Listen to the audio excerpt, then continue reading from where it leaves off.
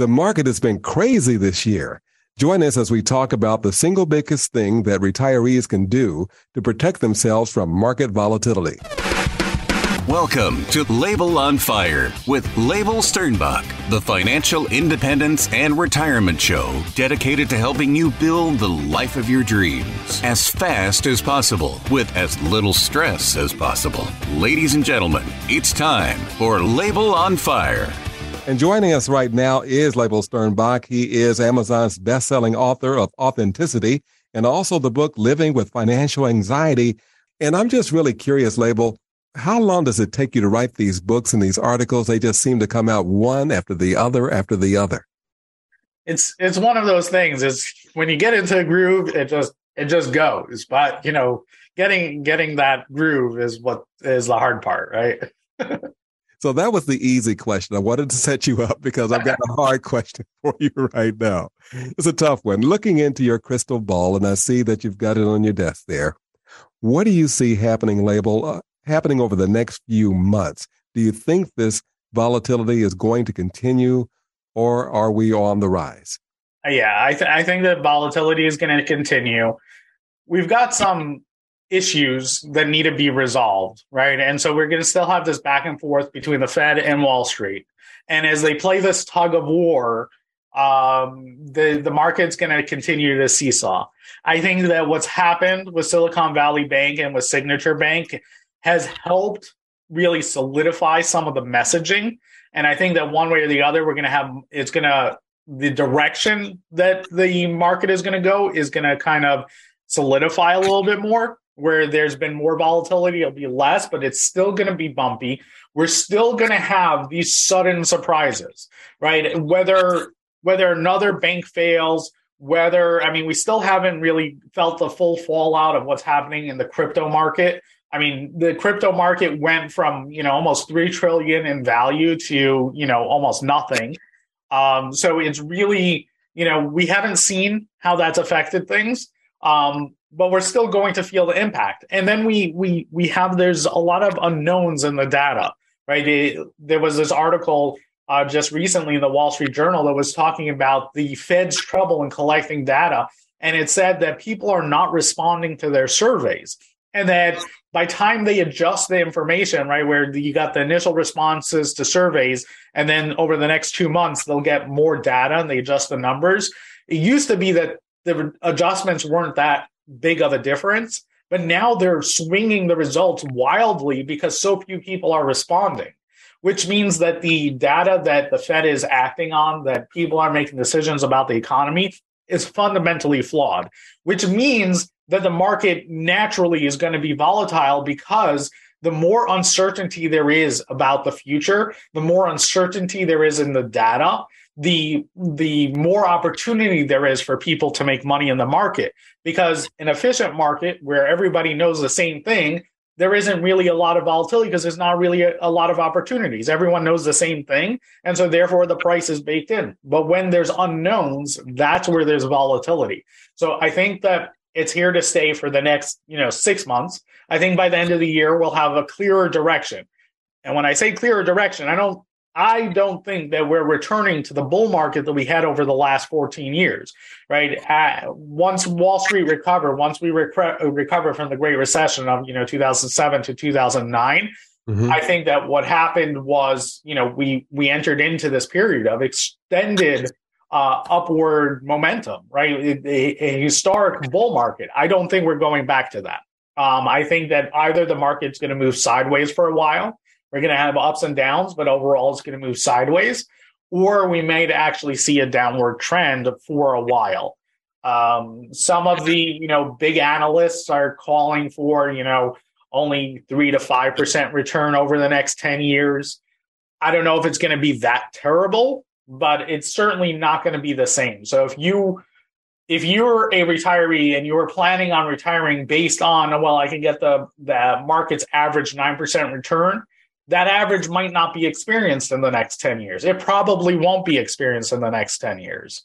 At least not if you have, just a broad-based buy and hold strategy, right? There'll be specific sectors that will outperform, Like, I think tech is not going to outperform because it's been due for a correction and it's definitely going through one right now.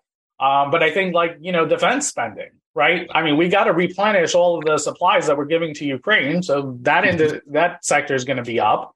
There'll be other sectors that'll be up, but it's not going to be the broad economy as a whole. So is this time for people to start taking another look at their portfolio and move things around, rebalance, and to take advantage of the volatility? So I think that now is the time that more than ever that you need to have an income plan in place, right? It's, buying the dip is great when it's just a dip. It doesn't help when it's extended volatility, right? That's just, basically giving yourself losses that you may or may not recover from. In your working years, okay, you can wait 20 years for it to recover. It's called buying the dip, right? It doesn't matter. When you're in retirement and you're taking your money out, that could be getting losses, then locking them in and never recovering. So we need to, as we're entering into retirement, as we are in retirement, we need to create an income plan that ensures that we're not taking money out of the market at the wrong time. That's number one. Number two is that we need to make sure that the money that we do have in the market is going to be there when we need it and is going to grow. Because the strategies that we've used up until now, those buy and hold, just putting money in, dollar cost averaging, buying the dip, all of those things, they're probably not going to work over the next 20 years. But not only that, they're not designed for retirement. In retirement, all these things of having to spend money works against those strategies. And so we need to learn a new skill set.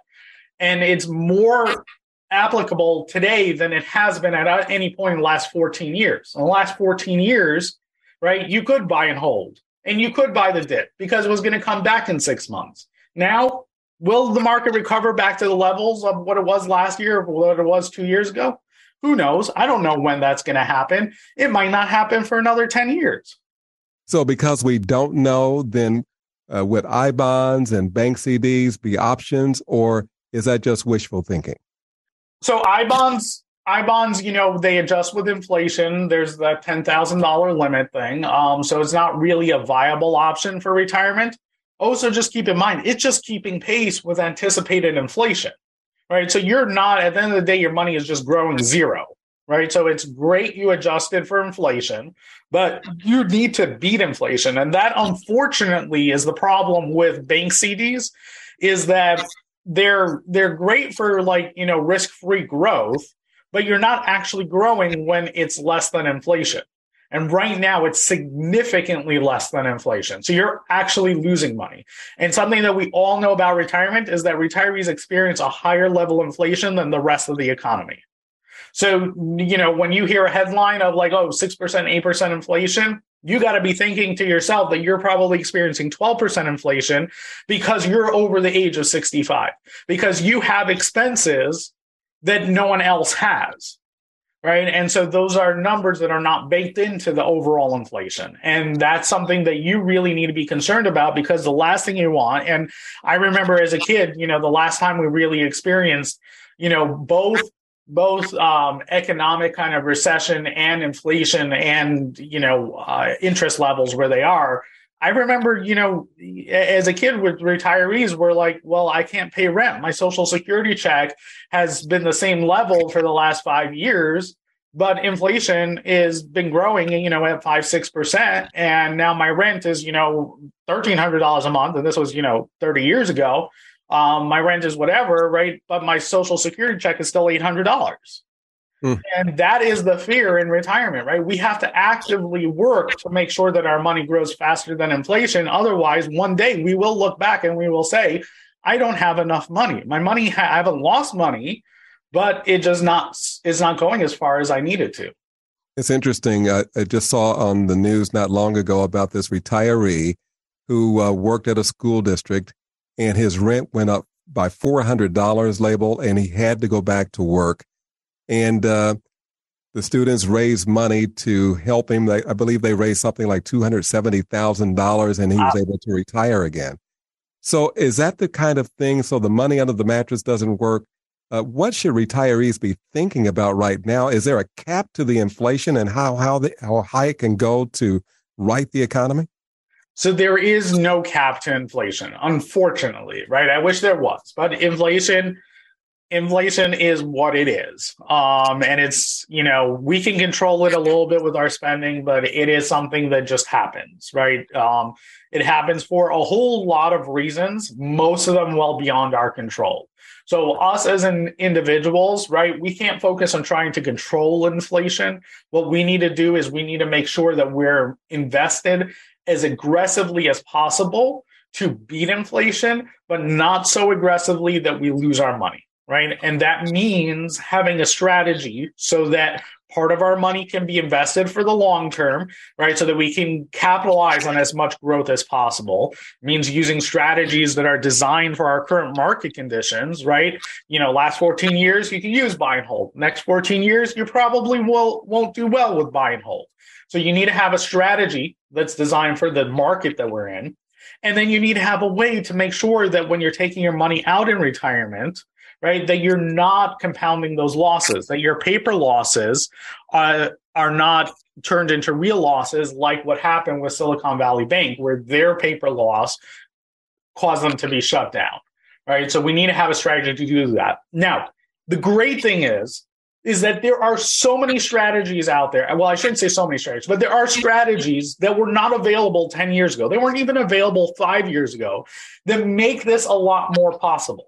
Mm-hmm. For instance, there is a strategy out there where you can use, using institutional grade options where you can have, 100% principal protection. So just like a CD can't lose money, this thing, right, is protected so that it won't lose money, but you can still participate in the upside of the market, right? That's something that just didn't exist before, right? If you wanted to do it, it was so cost prohibitive as an individual to do it that it wasn't possible. But now, because of what's happening in the economy, because everything is available so easily online, and because of the economies of scale, companies are basically taking what the life insurance companies used to keep as their, secret sauce for creating annuities. Mm-hmm. They're packaging it up for everyday investors. So you can get a lot of the same value of what an annuity has, of, that upside participation more than what an annuity would give you. You got the downside protection, which now you can control it. You can say, I want this much protection or that much protection.